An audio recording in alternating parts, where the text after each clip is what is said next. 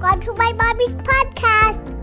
This episode is brought to you by Joovv, red light therapy that I have talked about for a really long time, and that is a regular part of my daily routine. I wanted to make sure to talk a little bit more about them today. You've heard me talk about red light therapy before because it is part of my daily routine. I feel like this is an extremely effective health modality, and it's something that I make a priority all of the time. It's been wonderful for my skin and my thyroid, also my energy levels. And I've written on my blog quite a bit about the many health benefits of red light therapy.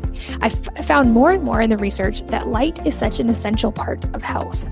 We think about nutrition and sleep and a lot of the other aspects of health, but we often forget just how drastically important light is to our health. And red light therapy is one of the important types of light that we often don't get enough of.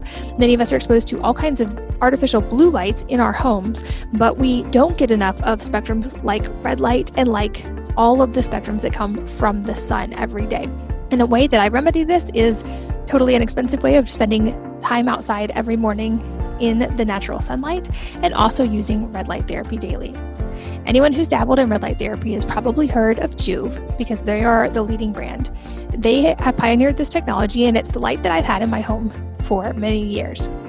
Joovv is just now launching their next generation of devices, and they've made upgrades to what was already incredible red light therapy systems. Their new devices are sleeker, up to 25% lighter, and with all the same power and intensity that we've come to expect from them. But with their new intensified version, you can stand as much as 3 times further away and still get the recommended dose. They've also upgraded the setup so it's very quick and easy to mount and set up and can fit in just about any space depending on what size you need. And they have a cool new feature like Recovery Plus mode, which uses pulsing technology to give your cells an extra boost to recover from a tough workout or a tough day with the family. Also, as a busy mom, I need all the sleep I can get. And I find that using a red light device at night helps to wind me down from the day.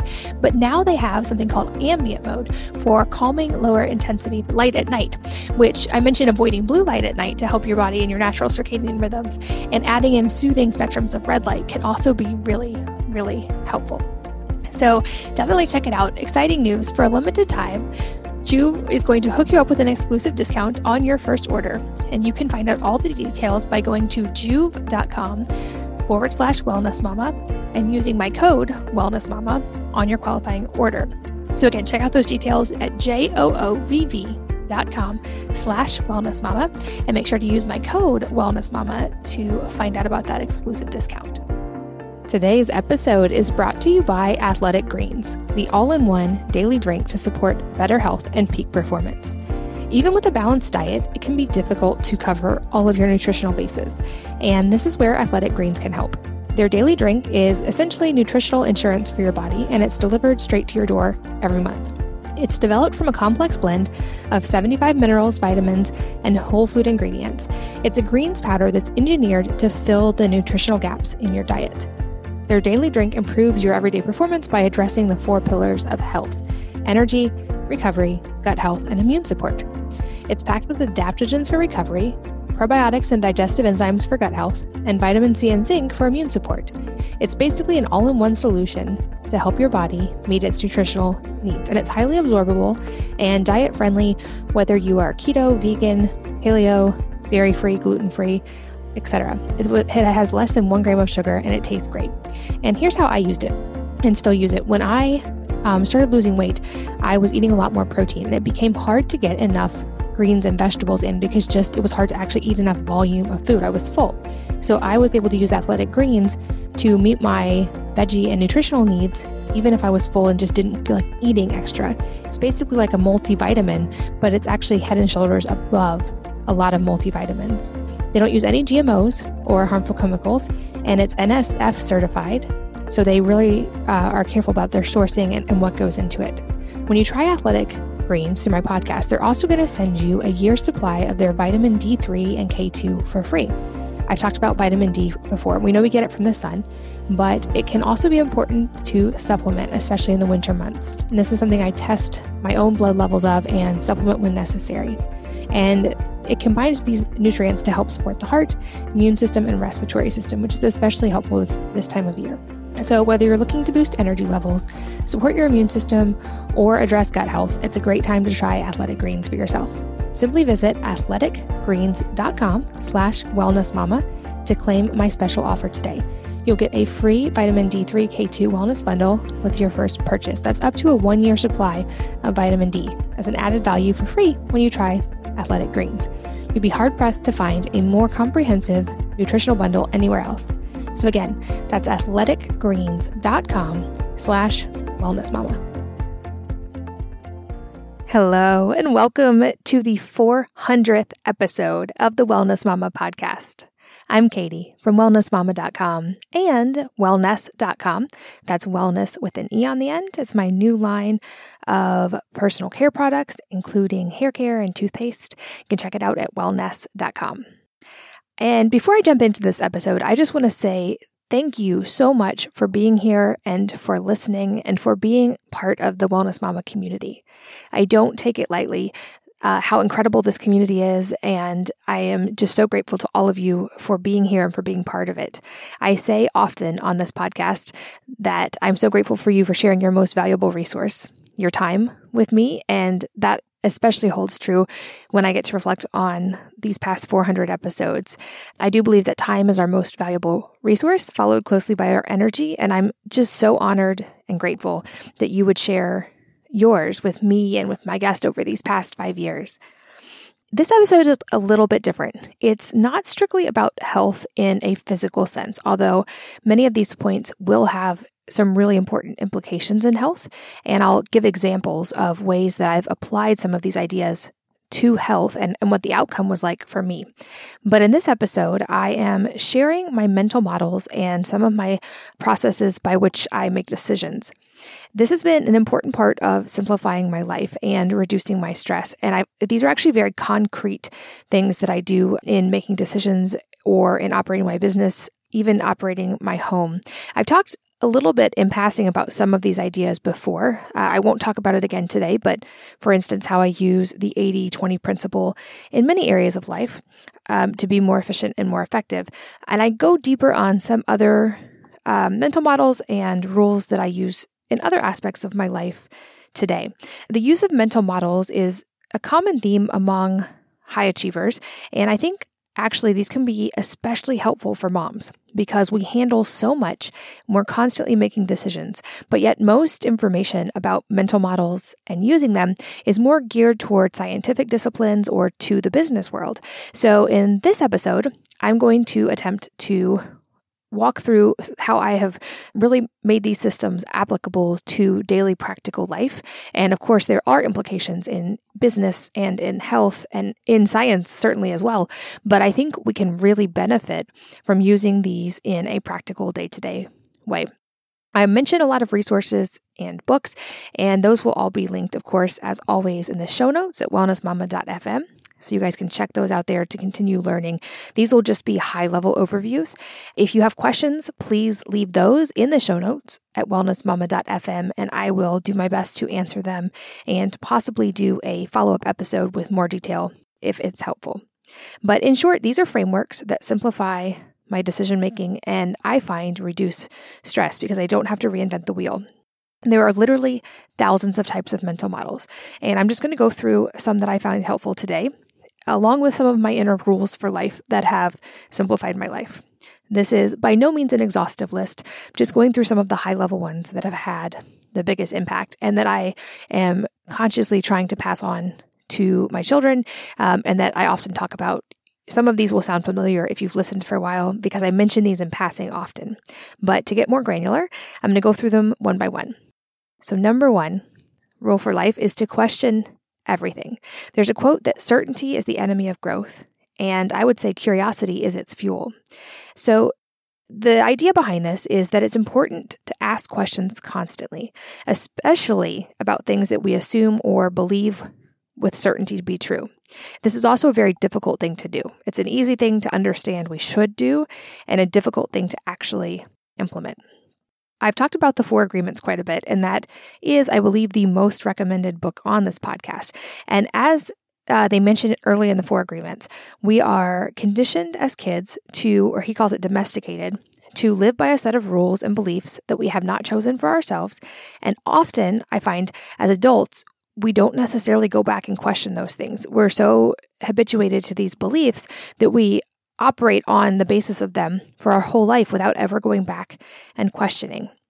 And so this is something I've had to consciously make time for and do as an adult, is to go back and question everything. And I'll kind of walk through some of the ways to do this. If anybody who has kids, you've seen this in action. In fact, all of these things, these rules for life and first principles, kids are naturally better at, and I'll explain as we go. But when it comes to questioning, we can learn from kids always asking why, and then why again, and then why again. I believe it's helpful, or at least has been for me, to constantly question things like motivations, beliefs, filters, actions, specifically in yourself. I find it much less helpful to question other people's motives or beliefs or filters because we don't have the ability to affect those directly necessarily, which I'll talk about a little bit later on. But in order for us to be able to change, we have to be open to the idea of being wrong. And so part of doing that is questioning over and over to find out if we were actually correct to begin with. Aristotle said that it is the mark of an educated mind to be able to entertain a thought without accepting it. And this is a somewhat lost art, especially in today's world. So when it comes to questioning everything, there's a simple framework you can follow. And I'll walk through some examples of this in just a minute. But starting with the idea of whatever the thing is you're questioning, is this actually true? From there, building on, if this is true, what is gained by acting according to this idea or information? And if this is true, what could be lost by not acting in accordance with it? Again, this is a higher level thing, but many of us never get to the point of being able to ask those questions. I think it's a really important concept to teach to kids too, and it's one that unfortunately, I think as a parent, it's easy to not do just out of sheer fatigue. Kids naturally ask questions, and they ask more and more and more questions, trying to actually understand the nature of a problem. And very often will eventually default to, because I said so, because either we don't know the answer or we've simply fatigued from answering so many questions. So part of this with kids is to just simply not train out this inherent trait they already have, but also on the flip side, to not answer everything for them. So rather than just always give them the information, turning it around and asking them, well, why do you think? Or how could you find out what the answer to that question might be? As a parent, like I said, it's easy to fatigue when you get a lot of questions. And so that's something to practice and to guard against. But I often find, I've seen this in myself as well, we can, with our children or especially with peers, take questions as almost challenges, especially if they're touching on something related to a belief. So learning to step away from the ego side of a belief and being willing to be challenged on those lets us examine them more deeply. Back to the idea from Aristotle that it's the mark of an educated mind to be able to entertain a thought without accepting it. If we have the ability to do that, we don't have to be afraid of entertaining a thought that we may or may not agree with. And with kids, I tell mine often to question everything. And I remember my oldest son at one point when he was little asking me, even you, can I question you? And I told him, even and especially me, you should not believe anything at face value just because someone tells you it. Even if it's someone you trust, you should still always evaluate it, research it, and make sure it's true. And more on this in a couple of my future points as well. But for kids, this has been something I've really tried to cultivate in mine. And it seems to have, especially my older ones, I'm seeing the results of them maintaining that inherent curiosity.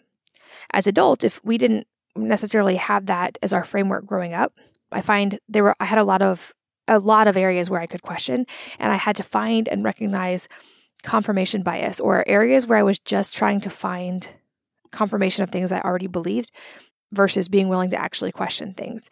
I found often these are areas where we tend to feel defensive.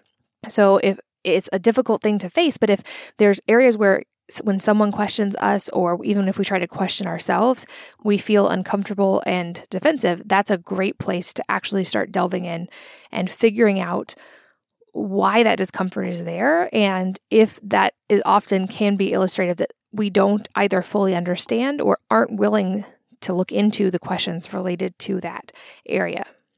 I think another part of this is exposing ourselves to many different viewpoints so that we constantly have the ability to question ourselves and have help in doing that. And this is actually a little bit related to this podcast and a topic I wanted to make sure I touched on briefly in this episode.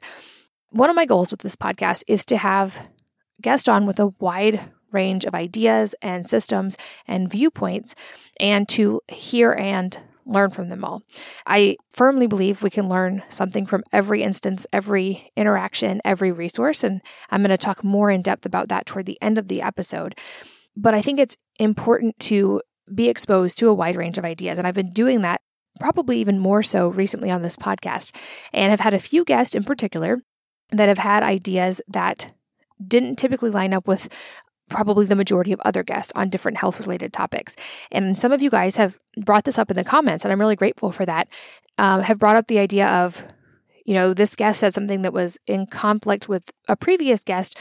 Why didn't you challenge them more, or why didn't you say which one is actually true? And there are several reasons for this, but the first being, like I said, I think it's important to be exposed to a wide range of viewpoints and consider that there is validity in at least some or all of the ideas that this person could be saying. Secondly, I've mentioned many times now that my lesson over the last couple of years has been just how drastically important individuality and personalization is. And the reason I have guests on now with differing viewpoints is that people have vast differences in what ultimately is going to work best for them. So I want to have a wide range of viewpoints available so that you guys as listeners can hear a wide range of them and then be able to pull and learn for yourself what works best for you. I firmly believe at the end of the day that we are each our own primary healthcare provider, which means that no one system, including mine, again, question everyone, even and especially me, is going to work directly for anyone else, word for word. So we're responsible for learning, educating, testing, and finding the things that are going to work best for us. And they're going to be different for each of us. So that's why I try to have guests on with a wide range of viewpoints and not try to convince them or conform them to what has worked for me, because that's just my viewpoint. I also use this podcast similarly as a way to challenge my own assumptions and beliefs and to question things. So often I'm not arguing or being dogmatic back with a guest because I'm trying to stay in a curiosity and learning mindset as well during the episode. But that said, the feedback is well taken, and I think I will make an effort in the future to at least bring up other viewpoints that have been presented by other guests and let any new guests have a chance to respond and challenge that back. So I think that'll lead to more interesting conversation, and I'm really grateful that you guys brought that up. It's just my encouragement to listen and learn from a perspective of staying curious and being willing to question our own confirmation biases whenever possible. And when I say question everything, I think this is a thing that often gets thought of in a broad generality, maybe. And when I say this, I mean I actually do this yearly and concretely and very, very intentionally, to the point of actually creating a spreadsheet. And I'm not suggesting that this is by any means helpful for everyone, but this is what works well for my really analytical mind. I will make every year, at the end of the year, I'm in the process of doing this now, a list of things I believe to be true, or am relatively certain probably are true. And then I question those things. I actually make an effort to expose myself to things that directly offer alternative viewpoints. I'll talk about, again, this in a little bit more depth and at a different point as well. But this is a very concrete practice that I do. So I try to do it mentally on a daily basis, especially anytime I find myself feeling defensive or dogmatic about something. But I certainly do it yearly, very intentionally. And what I found through this, like I said in the beginning, the idea that certainty is the enemy of growth, and I think curiosity is the fuel of growth. And paradoxically, I feel like the more we try to be certain about something and confirm our own viewpoint, the less secure we actually feel about it. And I could give some examples of that, but they're somewhat controversial, and I'm sure that you can probably put those pieces together yourself. But I also find that the more comfortable we get with questioning something and not being certain, the more comfortable we actually are in aggregate, because there's a comfort in not having to be certain. So I find this practice of constantly questioning and just asking, what if this was not true? What if the opposite was true? What if there was other viewpoints here that I wasn't considering? Leads to a lot of freedom. And when it comes to questions, another area that I think is maybe not talked about enough and equally important is the internal questions that we ask ourselves, because our subconscious does a lot of work to answer these questions, and that goes a long way to creating our internal bias or our internal filters that largely influence how we act and how we interact. And so, for instance, I've used this example before, but when I used to inner question ask myself, why can't I lose weight? My subconscious did its job brilliantly of answering that question by saying, well, obviously it's because you've had all these kids and you have thyroid problems and your genes say that you are more likely to be overweight and. And so I never made progress because I was asking the wrong question. So I find even internally, it's important to rephrase our questions, to question our assumptions and beliefs. Things like, well, is it actually true that those people with thyroid disease cannot lose weight? Well, no, not necessarily. Is it true that all moms have to gain weight after having children? Well, no, not necessarily. So breaking those things down, which I'll talk a little bit more about in the next point on first principles. But rephrasing the questions we ask ourselves internally. So maybe things more like, how is it so fun to get to a point of being metabolically healthy? Or how do I love movement so much? Or why is it so fun to choose healthy options of food? Or how am I so in tune with exactly what my body needs? And then my subconscious spent time figuring those things out and answering those questions. A little bit related, and I feel like it's worth at least lumping in here, is both internally and in interactions with others, being very careful of our phrasing of questions in ways that lead to solutions and not just more questions. So for instance, when working with someone, instead of asking if something is possible, ask how we could make it happen, or how would we make this work, or how can we get to this desired goal. Same thing internally. So not asking like, why can't I lose weight, or if I can lose weight, it's asking, how can I do this so easily? And then letting the brain work toward those solutions. On a practical level, I find this really helpful in business and in working with any kind of contractor or even people locally, is instead of asking if they're okay with something, or figure out what the desired solution is for you and ask how to get there, and then put the ball in their court to help solve the problem. At the end of the day, I started with this one because I think the nature of our questions shapes the nature of our lives. And so by starting with better questions and being willing to ask those questions, we put ourselves in a much better foundational position for all of these next points that I'm going to talk about. So bottom line recap of this one, question everything, especially in starting with the things that you think you're 100% sure about. Number 2, breaking things down to first principles. This is a concept borrowed from physics, and I will admit I read a lot of works related to physics, books related to physics, and I have a brain crush on Richard Feynman, who is an award-winning physicist. I've always been fascinated by physics since I was little, and I feel like there are so many lessons in physics that we can learn from and apply to other areas of life, and first principles is a big one.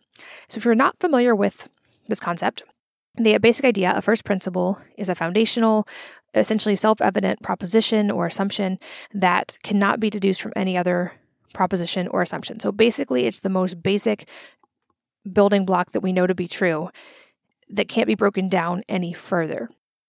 So in physics, obviously, we're talking about particles and things that can be broken down to very small components, but this applies to other areas of life as well, with the idea that if we break everything down to these first principles and work from there, we're often going to arrive at entirely different assumptions and results than when we operate from systems that already exist as if they were true. Often I find we'll be in discussions with people, or certainly this happens online, or arguments that don't tend to go anywhere. And in this case, I find there's often a mismatch of understanding of first principles. So for instance, when two people are hopefully discussing rationally and calmly, for instance, their position on things like vaccines, they might have a mismatch in true first principles. And so they aren't actually having the same argument, and they haven't defined some of these core ideas of what does a vaccine actually do, for instance? What's the mechanism of action in the body, and how much certainty do we have that that mechanism of action is being accomplished? Because often one person will be arguing from the position that there's a safety issue and it's extremely important, operating on the assumption that vaccines are 100% efficient, while another person may be arguing from a position of that they might not be and that there could be danger, with the idea that vaccines may or may not be efficient or effective, but that there could also be side effects. So there's a mismatch of core understanding and first principles, but the conversation is happening well above that. So no probably constructive conversation or learning from each other can be reached if you have a mismatch in basic first principles. I know that's a controversial example, but one that I wanted to bring up to illustrate this. And this can even be true in our own life. It doesn't have to be in conversation with someone else. I find that, once again, kids are naturally great at the idea of first principles. If you've ever talked to a 2-year-old for any length of time, you already know how to get things to first principles. Basically, you start with any idea or assumption, and then you ask why, and then you ask why again and again. And when you get to the point where there's no more whys you can answer, you've likely arrived at a potential first principle. So the idea of this is break anything down in life to first principles, basically dig deeper and deeper until you are left with only foundational truths of an idea or situation. René Descartes was a French philosopher and a scientist, and he talked about this approach and a method that's now called, I believe, Cartesian doubt, in which he would systematically doubt everything he could possibly doubt until he was left with what he saw is purely indisputable truths. To basically boil things down until they can't be boiled down anymore. Or in layman's terms, this is basically the practice of questioning everything you think you know about any problem, scenario, belief, and then creating new knowledge and solutions from scratch, operating only on those things, those truths, and not scenario systems or assumptions that are just built on those. So almost like the idea of, again, going back to a 2-year-old or a newborn and assuming you know nothing, starting with only the things that you know for sure and building from there. So on the flip side, in contrast, a lot of people I think maybe are hearing that thinking, well, I think I probably already do that. Most of us, I certainly did, and still find myself doing this at times, are slipping into reasoning by analogy. And this is basically building knowledge and solving problems based on prior assumptions or beliefs or widely held things that most people believe to be true. And there's a reason for this. This was part of survival for our species for many years. If we, for instance, encountered a tiger, and we had already encountered a tiger, we weren't breaking it down to first principles and trying to question everything about it. We were operating on the beliefs and assumptions that this was a dangerous animal and we needed to get away. So there's a survival reason that it's easier to operate by analogy than by first principles. We have to be much more cognizant. But these big thinkers, I feel like if you can boil things down to first principles, it gives you a great starting point to think of out-of-the-box solutions.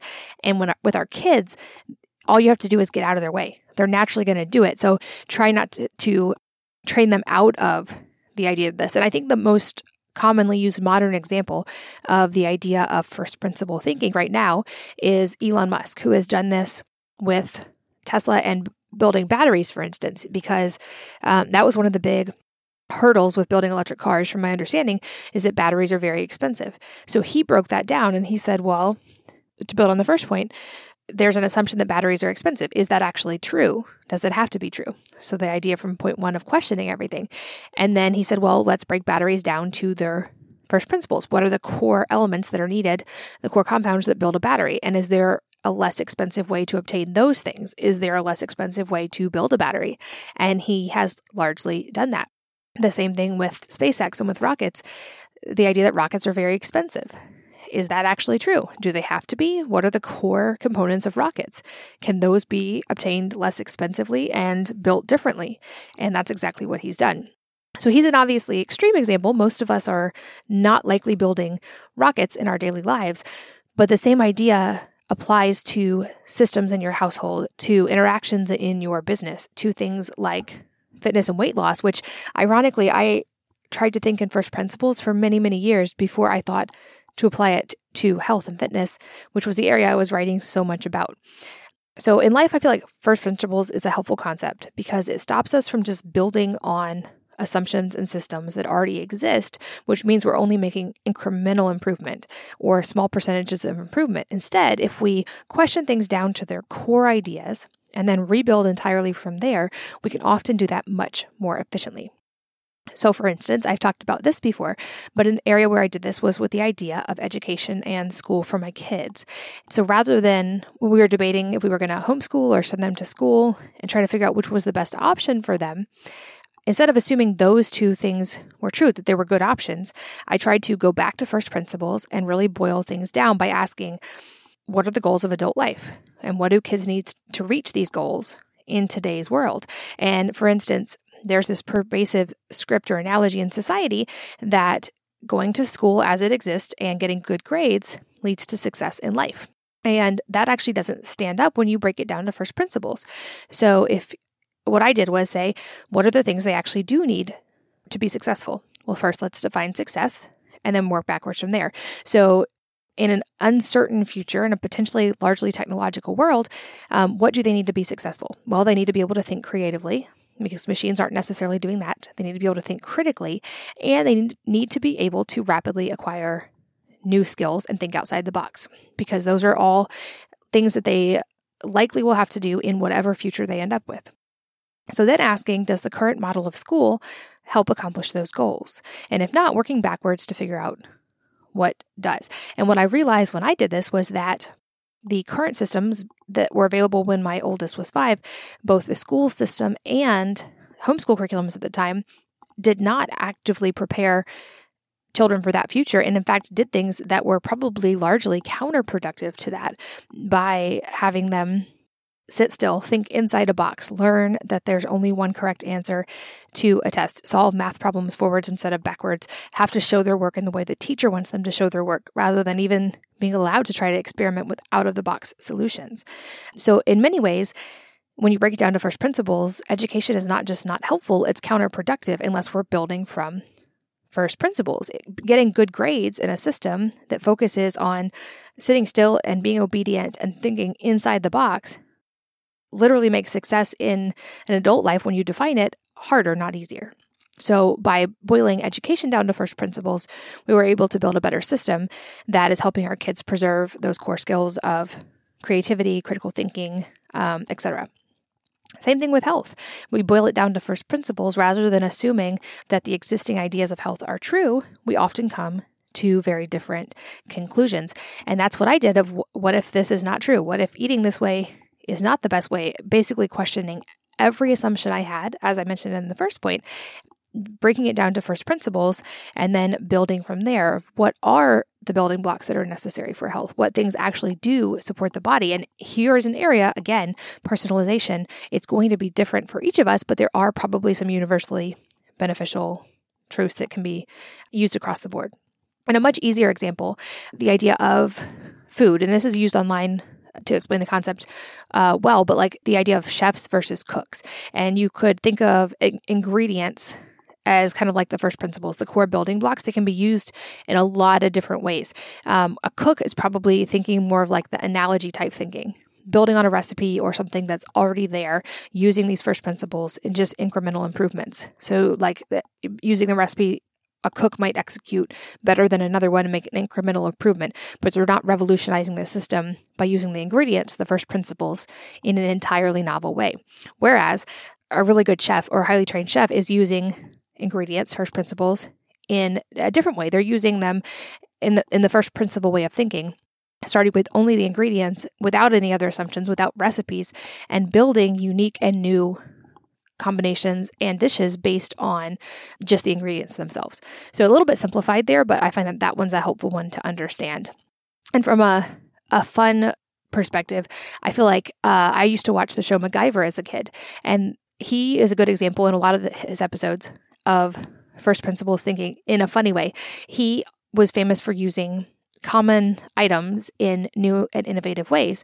So basically the idea of first principle thinking, he broke things down, and instead of assuming that a paperclip should only be used to clip papers together, or that a wheel should only be used on a bike, he would put things together in unique and new ways, and that always often got him out of tough situations. So he kind of used first principle thinking with everyday common items to create unique solutions. And that's kind of the idea of first principles that we can apply across the board. Number 3, know the other side of any belief or opinion better than an opponent might.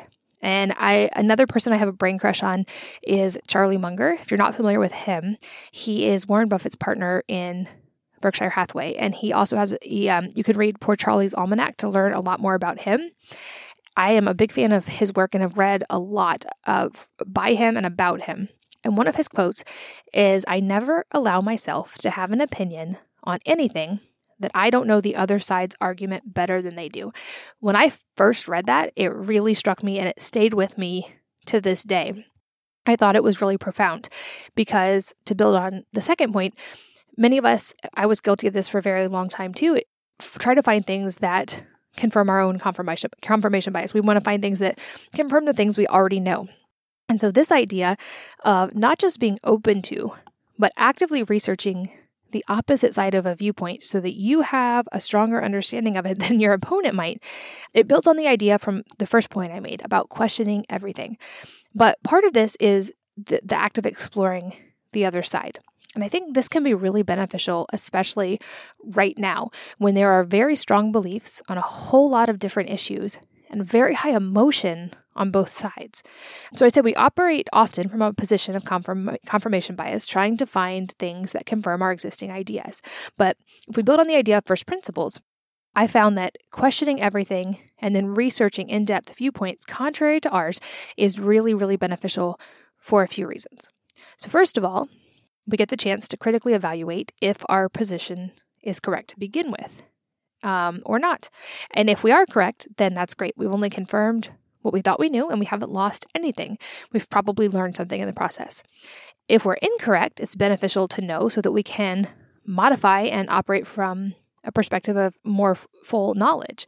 And in the process, we are learning about and understanding alternative viewpoints, which leads to more understanding and empathy for those who might hold a different viewpoint than we have. And I feel like this leads to much more constructive conversations and hopefully often much more level-headed conversations. And some of the great thinkers in history, I feel like we're very good at this and could argue the other side's perspective better than their opponent. They would often start, if they were going to defend a point, they would often start by thoroughly explaining the alternative viewpoint and then breaking down the assumptions point by point with data. But in doing this, I feel like it gives perspective. It also takes a lot of the negative emotion out of this. There's a blog called Farnham Street, and they have a great blog post about this. It's called The Work Required to Have an Opinion. And I think, like I said, in a world where emotions run so high on so many topics, that we owe it to each other in the name of human kindness to explore other sides and be able and willing to talk with someone who disagrees from a perspective of empathy and calm and understanding versus just everybody running on such high emotion and not actually getting anywhere other than to be angry with each other. So some examples of this, I feel like often we will see very strong opinions and emotions in things like dietary approaches, whether it's better to be vegan or keto or carnivore. The answer is likely somewhere in the middle of all of those things for each of us that we have to figure out individually, but it's very easy to read things that line up with your own opinion to confirm your own position, which I did for years. And it wasn't until I assumed that I could be wrong about everything that I found some of the things I was wrong about and was able to correct them, which led to me getting much healthier. So this builds on the idea of questioning everything and asking, what if this might not be true? Or what if the opposite could be true? And then actually doing the due diligence and work to question and understand. And like I mentioned, I believe in the second point, if there's an area, or no, the first point, where you find internal resistance or unwillingness to do this, it probably means that there's something to explore there because that's a protective mechanism. So I think areas where this can be helpful is anywhere that we have a strong belief, whether it's dietary, whether it's religion, whether it's vaccines, whether it's viruses. I think especially right now, there's nothing to be lost and potentially very much to be gained from at least evaluating alternative viewpoints.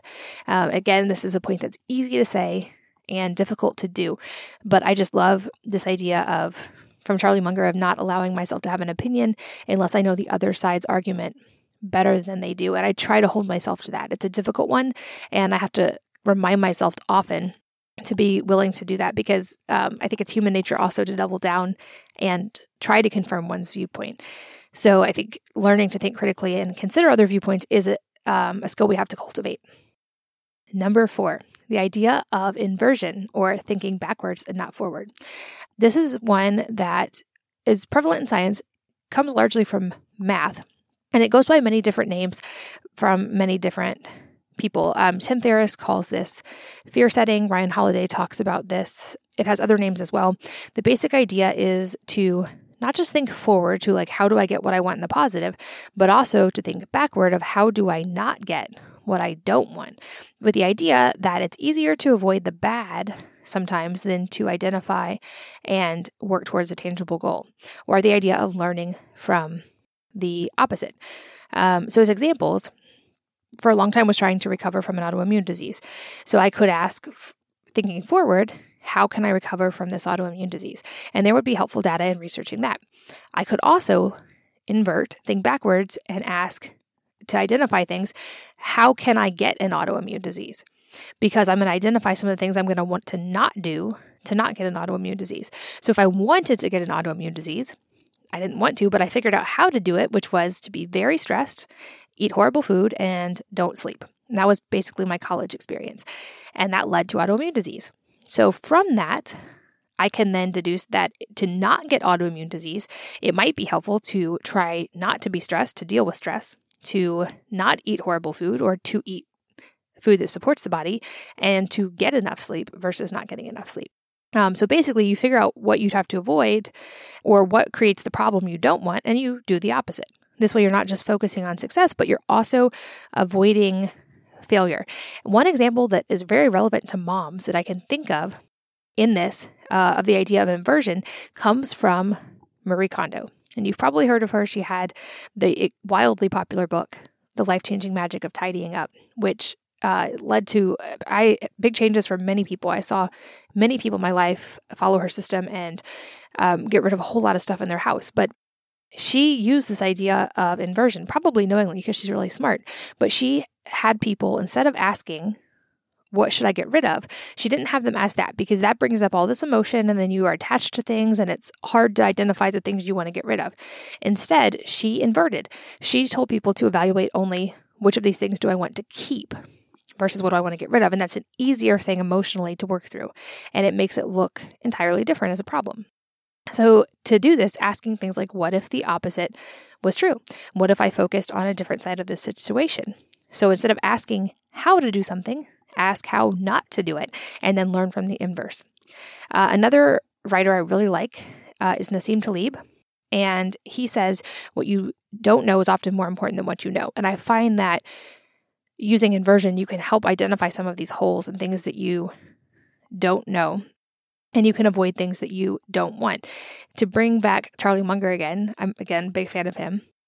He has spoken to this many times in different quotes, that thinking inversion helps you avoid mistakes and avoid failure, which often is more important to success than just focusing on success. And Naval Ravikant, who's another person I admire a lot, talks about this kind of same concept as well. But Charlie Munger said, it's remarkable how much long-term advantage people like us have gotten by trying consistently to be not stupid instead of trying to be very intelligent. He also said it's not enough to think about problems one way. You need to think about them forwards and backwards. It's that idea of inversion. Naval said much of the same thing, Naval Ravikant, who I will link to some resources from him and talk about him more in a little while, but he has influenced my thinking in business quite a bit, and he talks about this as well as a way to think through life decisions. This episode is brought to you by Joovv, red light therapy that I have talked about for a really long time, and that is a regular part of my daily routine. I wanted to make sure to talk a little bit more about them today. You've heard me talk about red light therapy before because it is part of my daily routine. I feel like this is an extremely effective health modality, and it's something that I make a priority all of the time. It's been wonderful for my skin and my thyroid, also my energy levels. And I've written on my blog quite a bit about the many health benefits of red light therapy. I've found more and more in the research that light is such an essential part of health. We think about nutrition and sleep and a lot of the other aspects of health, but we often forget just how drastically important light is to our health. And red light therapy is one of the important types of light that we often don't get enough of. Many of us are exposed to all kinds of artificial blue lights in our homes, but we don't get enough of spectrums like red light and like all of the spectrums that come from the sun every day. And a way that I remedy this is totally inexpensive way of spending time outside every morning in the natural sunlight and also using red light therapy daily. Anyone who's dabbled in red light therapy has probably heard of Joovv because they are the leading brand. They have pioneered this technology, and it's the light that I've had in my home for many years. Joovv is just now launching their next generation of devices, and they've made upgrades to what was already incredible red light therapy systems. Their new devices are sleeker, up to 25% lighter, and with all the same power and intensity that we've come to expect from them. But with their new intensified version, you can stand as much as 3 times further away and still get the recommended dose. They've also upgraded the setup so it's very quick and easy to mount and set up and can fit in just about any space depending on what size you need. And they have a cool new feature like Recovery Plus mode, which uses pulsing technology to give your cells an extra boost to recover from a tough workout or a tough day with the family. Also, as a busy mom, I need all the sleep I can get. And I find that using a red light device at night helps to wind me down from the day. But now they have something called ambient mode for calming lower intensity light at night, which I mentioned avoiding blue light at night to help your body and your natural circadian rhythms. And adding in soothing spectrums of red light can also be really, really helpful. So definitely check it out. Exciting news. For a limited time, Joovv is going to hook you up with an exclusive discount on your first order. And you can find out all the details by going to joovv.com/wellnessmama and using my code wellnessmama on your qualifying order. So again, check out those details at joovv.com/wellnessmama and make sure to use my code wellnessmama to find out about that exclusive discount. Today's episode is brought to you by Athletic Greens, the all-in-one daily drink to support better health and peak performance. Even with a balanced diet, it can be difficult to cover all of your nutritional bases, and this is where Athletic Greens can help. Their daily drink is essentially nutritional insurance for your body, and it's delivered straight to your door every month. It's developed from a complex blend of 75 minerals, vitamins, and whole food ingredients.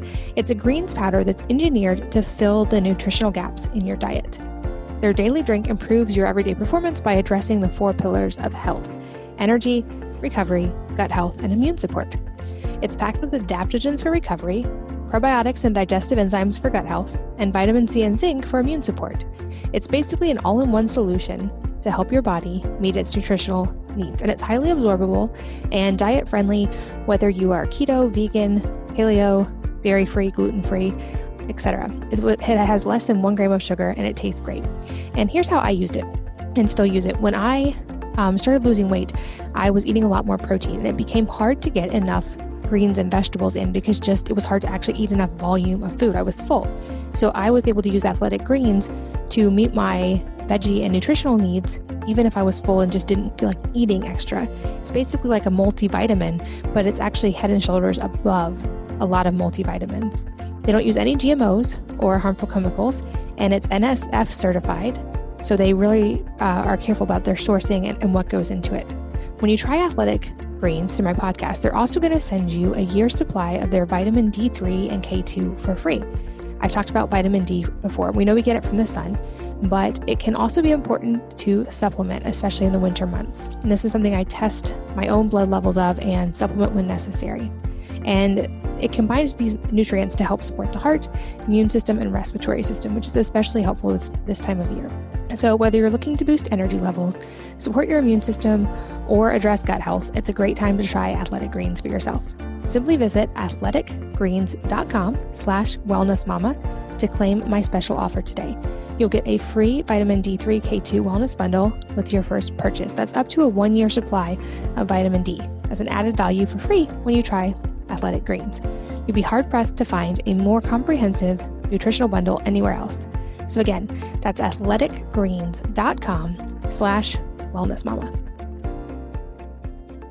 Number 5, the idea of compounding, or you often probably are familiar with this term through the idea of compound interest, which I'll see if I can explain in a little bit high level just so that you can understand it, how I'm going to apply it to other areas of life. So compound interest is the addition of interest to the principal sum of a loan or deposit. So in other words, it's interest on interest. And it's the result of reinvesting the interest rather than paying it out, so that the interest in the next time is earned on the principal plus the interest, the previously accumulated interest, and it leads to a higher growth curve, or the idea that like growth leads to more growth. So this is a term used in money, but I think it's really relevant, and Naval has talked about this in many others of areas of life as well, not just with money. And so I think you can use compounding when it comes to relationships and skills and time. Albert Einstein said that compound interest is the eighth wonder of the world. He who understands it earns it, and he who doesn't pays it. But this is true, I believe, with time and skills and relationships as well. So some areas that I like to think of compounding on a daily basis, not just with money, are things like reading and knowledge. And this is another recurring area that you'll hear people like Charlie Munger talk about. Warren Buffett talks about this. A lot of the really high-achieving people who are big thinkers spend a lot of time reading, sometimes writing, but acquiring knowledge in almost what seems like a disproportionate amount of time. In other words, many of these people will read for hours and hours a day. People who are running huge companies you would think be the most busy and have the least time to read, they understand the benefit of compounding knowledge, and they spend hours per day acquiring knowledge, knowing that knowledge and plus more knowledge, that the compounding effect you're able to use more efficiently. So they spend time reading every day. Same thing with the idea of skills. Like the more we practice a skill, the easier it gets to keep getting better at that same skill. Also, building on skills that can help each other. I've done this with business, of thinking, how could I start with basic building blocks that I had, or skills that I could learn, and then build into other areas that would help me reach people in a different way, or build things that way. So like things like podcasting, speaking helped me get better at podcasting. Writing blog posts helped me get better at writing, which helped me write books. We can build on skills and get better at them over time. Same thing with writing. And I find that the more I write, the more I write. So writing daily, making that a practice, makes it easier to write daily. Same thing with fitness. We see fitness and compounding in fitness, and we don't necessarily think to call it this. But I'm finding this now, as you work out and get more honed in, and as you get stronger, your body is more efficient at rest. And workouts, they may never feel easy when you're doing them, because you want to keep challenging yourself, you get more efficient at the workouts themselves, and the benefit becomes greater from the same or less amount of actual fitness. And a trick that I use, that I'll mention a little bit more in the last point in detail, but I use something called the Feynman technique. So again, mentioning Richard Feynman, but I find that this helps me in compounding because it locks in knowledge and ideas and skills. And the concept briefly is that you don't really know or understand something until you can teach it to a child. And thankfully, I have many children that I'm teaching on a daily basis, so I actually get to implement this in practice. But the idea being that anytime I learn something new, anytime I read a book, I try to summarize that thing in a concise and easy to understand lesson in simple language and teach it to one of my kids, and then get them to explain it back to me, which then confirms that I was able to explain it to them in an easy to understand way. And that's been really helpful for me in being able to compound on that knowledge and on those skills. And like I said, I'll talk more about that in the final point, but I wanted to mention it here as well. Number 6. This one is hugely helpful from a mental health and stress perspective, and it's the idea of focus on only what you can control. And this is talked about in everything from the Stoics to modern day Stoic writers like Ryan Holiday. Many of this is brought up in different types of religious texts across the board, but just the idea of we are much less stressed when we focus on what we can control. One of my favorite writers who mentions this is Viktor Frankl in his book, Man's Search for Meaning, that I reread every year at the beginning of the year. And there's also, it's mentioned in various ways throughout many, many kinds of writing, but the core concept, high level to understand, is the things that we can control are essentially just our own emotions, actions, and responses. And what we cannot control is everything else.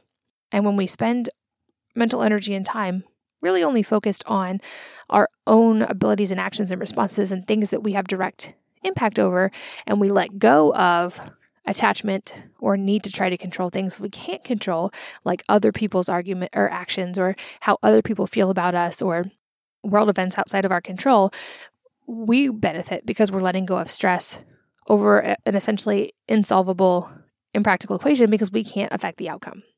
And I feel like there's a lot of things that build into this, but the core concept truly is as simple as that. Again, simple but not easy. It's hard to learn how to let go of those things. But to the degree that we're able to do that, I feel like I have found freedom and happiness in that. Some things that this has also helped me. There's a concept of Hanlon's razor, which is basically that you should never attribute to malice that which can just be attributed largely to carelessness or just to circumstance or carelessness.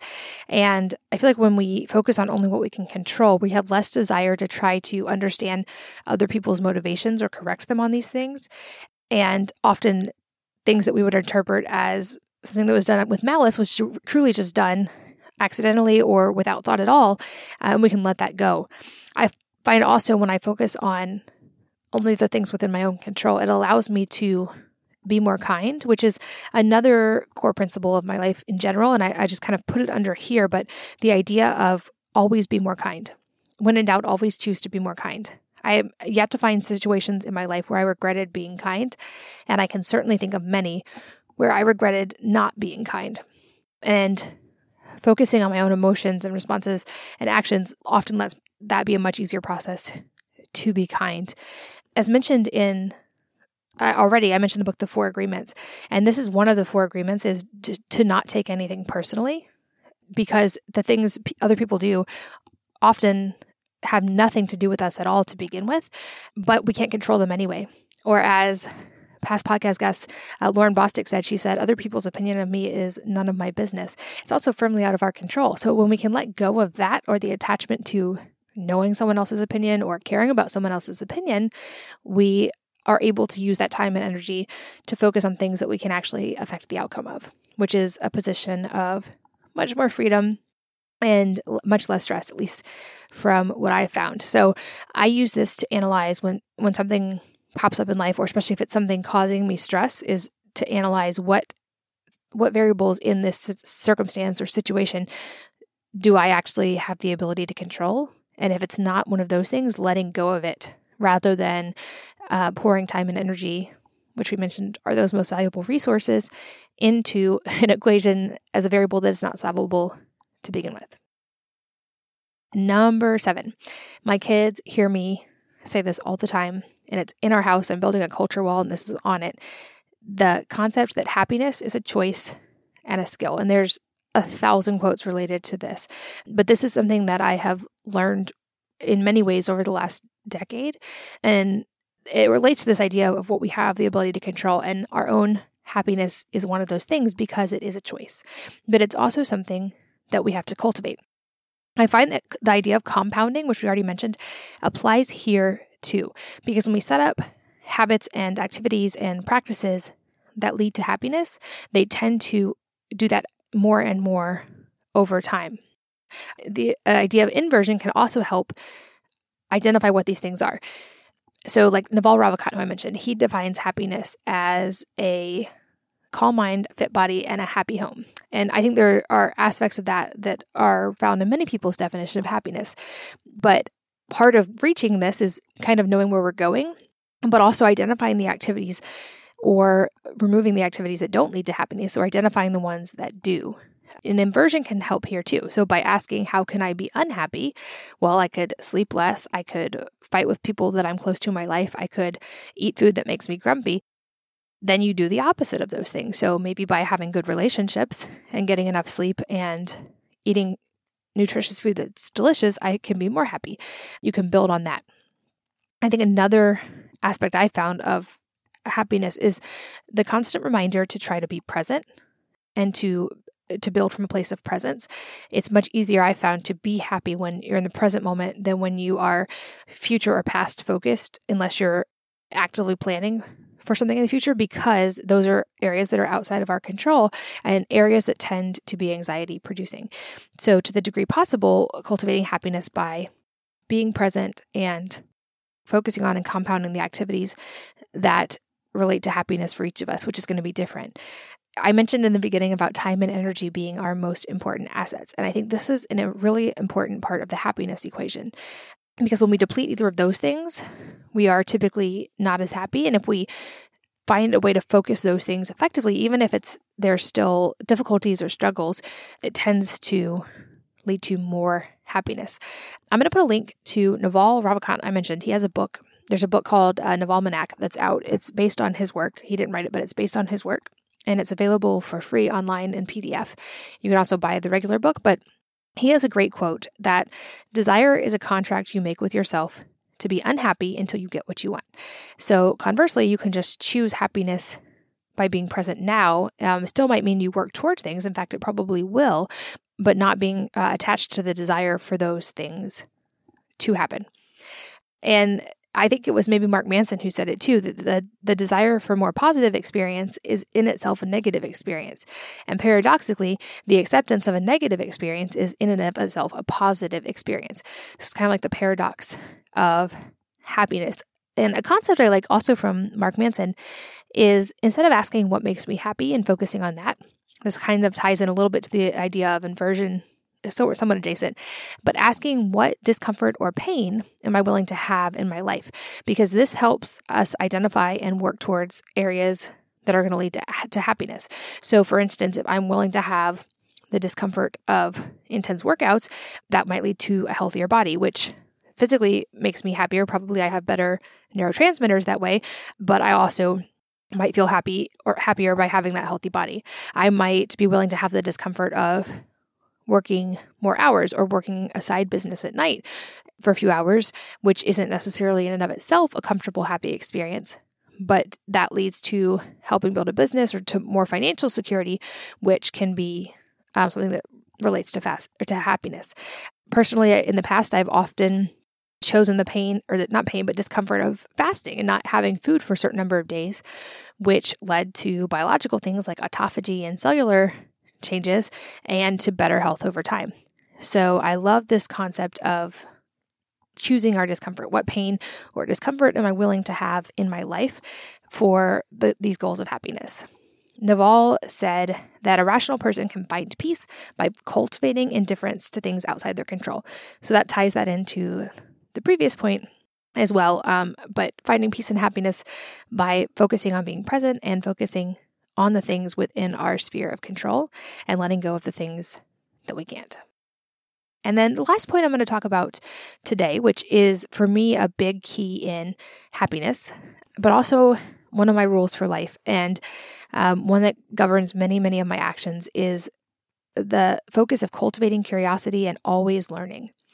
And this is done in different ways for me, and it's a little bit easy to do because I'm a homeschooling mom as well. I'm very grateful for that. But this is where I derive a lot of my mental stimulation and happiness. And I think it's going to look different for everybody, just as all of these will. But I have found that this, for me, is very much a key to feeling fulfilled and to happiness. And there's various ways that I do this tangibly.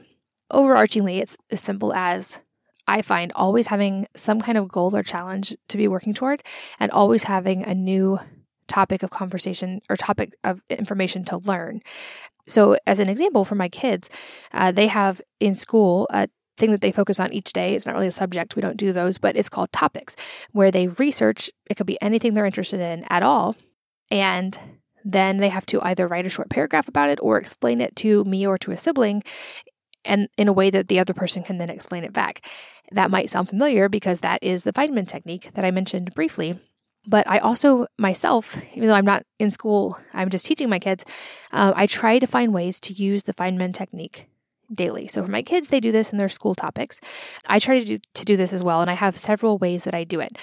But the concept in a little bit more detail of the Feynman technique is that when you understand something, you can explain it to a child concisely, in simple language, and in a way they understand.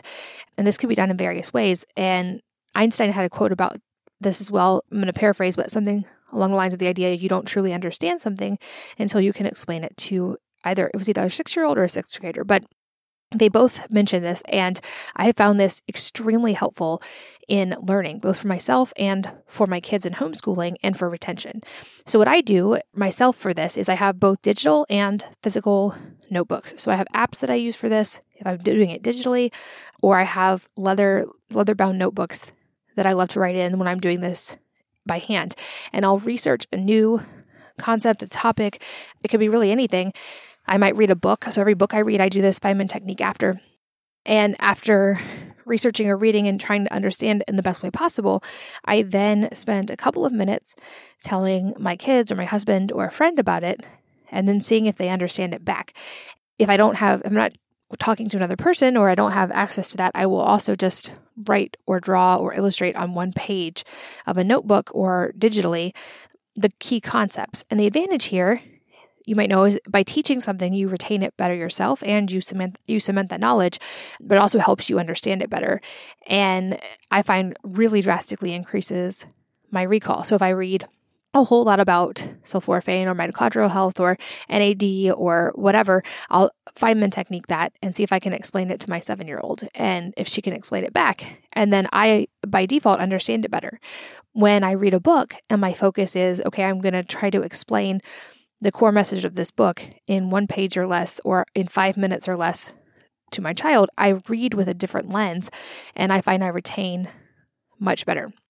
If you're not a writer or you don't enjoy illustrating, another way you can do this is to use the app Otter, OTTER, or voice text to create and keep notes by just speaking them, or if you're going to actually explain it to a child, just use Otter to transcribe it, and then you have it written as well.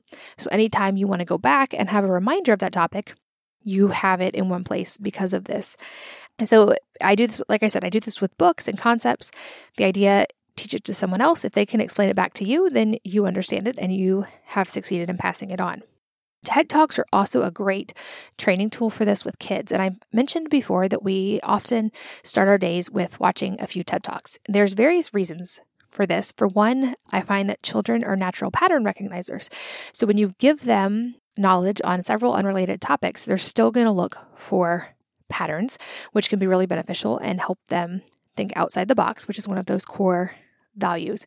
Often in TED Talks, people are very, very knowledgeable about their field, and they're trying to communicate some ideas of first principles by breaking things down to a concept that people can understand.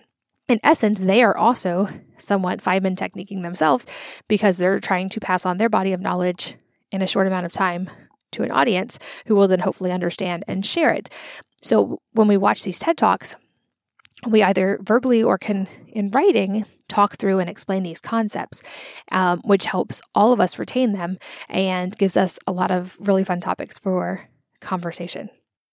Another thing that, to me, ties into this idea of always learning. I mentioned this in the beginning. I very firmly believe, and that's something I should probably challenge, but I very firmly believe that you can learn something from every interaction or experience or resource. And so I try to approach every interaction with a person or every new book or any situation I find myself in from that perspective of being able to learn something. And I find that when I do that, I have a totally different experience of interaction. And I almost always find that to be true, that I learn something fascinating. Sometimes what we learn may be that a way we don't want to do something. It might be we're learning by inversion of how not to do things. But the mindset of learning something from everything that you read or do or every person that you meet, I find very helpful. And that's very much a core belief for me. I believe that we can learn something from everything, but we probably shouldn't learn everything from any single thing. And that ties back into what I mentioned at the beginning about being exposed to a wide range of viewpoints and not assuming that we can learn everything about a topic from any of those, but that we can learn something from all of those. Many people I respect have some version of the idea that we should go to bed smarter than when we woke up. Naval, everyone I've actually mentioned in this podcast has a quote to that effect. Naval says that, Charlie Munger has said that, Richard Feynman has several quotes related to learning every day. But that's a thing I think about often and tell my kids daily is to always go to bed a little bit smarter than when you woke up. For this reason, at our house, books are a line item in our budget. And that's one area where I am always willing to spend money if kids ask for books. And we have Kindles. We also have many, many print books. And as I do this podcast and I ask for book recommendations, I keep an Amazon cart just of books that I'm constantly adding to. And about once a month, I order a whole new list of books, and they come in and I'll try to get through those books that month and then Feynman technique them and pass them on to my kids. Also with books, I don't tend to keep them. So another core thing with books for me is if it's a good book, then I always underline it and I make some notes. I find the technique on the last page of the book, and then I give the book to someone else to read. And I hope that when I pass these on, people will do that as well. But I feel like knowledge is an incredible gift, and it's one that I really enjoy giving to other people. So I always try to pass books on. I don't often reread them because I do the Feynman technique, but I love passing them on for other people to read. And if I do ever need to reread it, I'll just get the book again and do it again. But to the idea of Charlie Munger, Warren Buffett, all these guys that read, having time daily for reading and for learning. And that is another one of the reasons I'm so grateful for this community, is that now literally is my job. I get to talk to you guys, talk to people on the podcast, and learn constantly from people and have my viewpoints challenged and have exposure to new topics and then get to pass those things on. So I don't take that lightly. Like I said in the beginning, I'm so grateful for you and for this community, for you spending your time here today. I hope that maybe some of these concepts have been helpful to you. Probably a lot of them are things you'd already considered or do in certain ways. For me, it was helpful to put them more concretely into defined mental models or rules for life so that I could operate from them and be more concrete with them. And I would love to, in the show notes, hear from you about any systems or mental models or rules for life that you have and that you operate from, or if any of these things were new ideas to you or challenged any ideas that you had.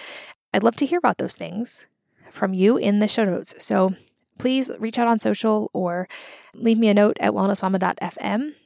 Also, always let me know any future guests you would like to hear from in the next 100 episodes. And in those show notes at wellnessmama.fm, I will also link to a lot of these books that I have mentioned, some other books by people that I've mentioned in this episode, and some other resources related to these things. And as I said, it's a deviation from the purely just physical health side of things, but I feel like these are principles and ideas that have really made my life less stressful and more happy. And I hope that something that, again, you can learn something from everything, that you're able to pull some small part of this that can be beneficial to your life in some way. And I hope that you will share some of yours with me so that I can do the same. But as always, like I said in the beginning, and I'll say it again, thank you for sharing your most valuable resources, your time and your energy with me today. I'm so grateful that you did. It is always a pleasure to spend time with you. And I hope that you will join me on the next 100 episodes of the Wellness Mama podcast. If you're enjoying these interviews, would you please take 2 minutes to leave a rating or review on iTunes for me? Doing this helps more people to find the podcast, which means even more moms and families can benefit from the information. I really appreciate your time, and thanks as always for listening.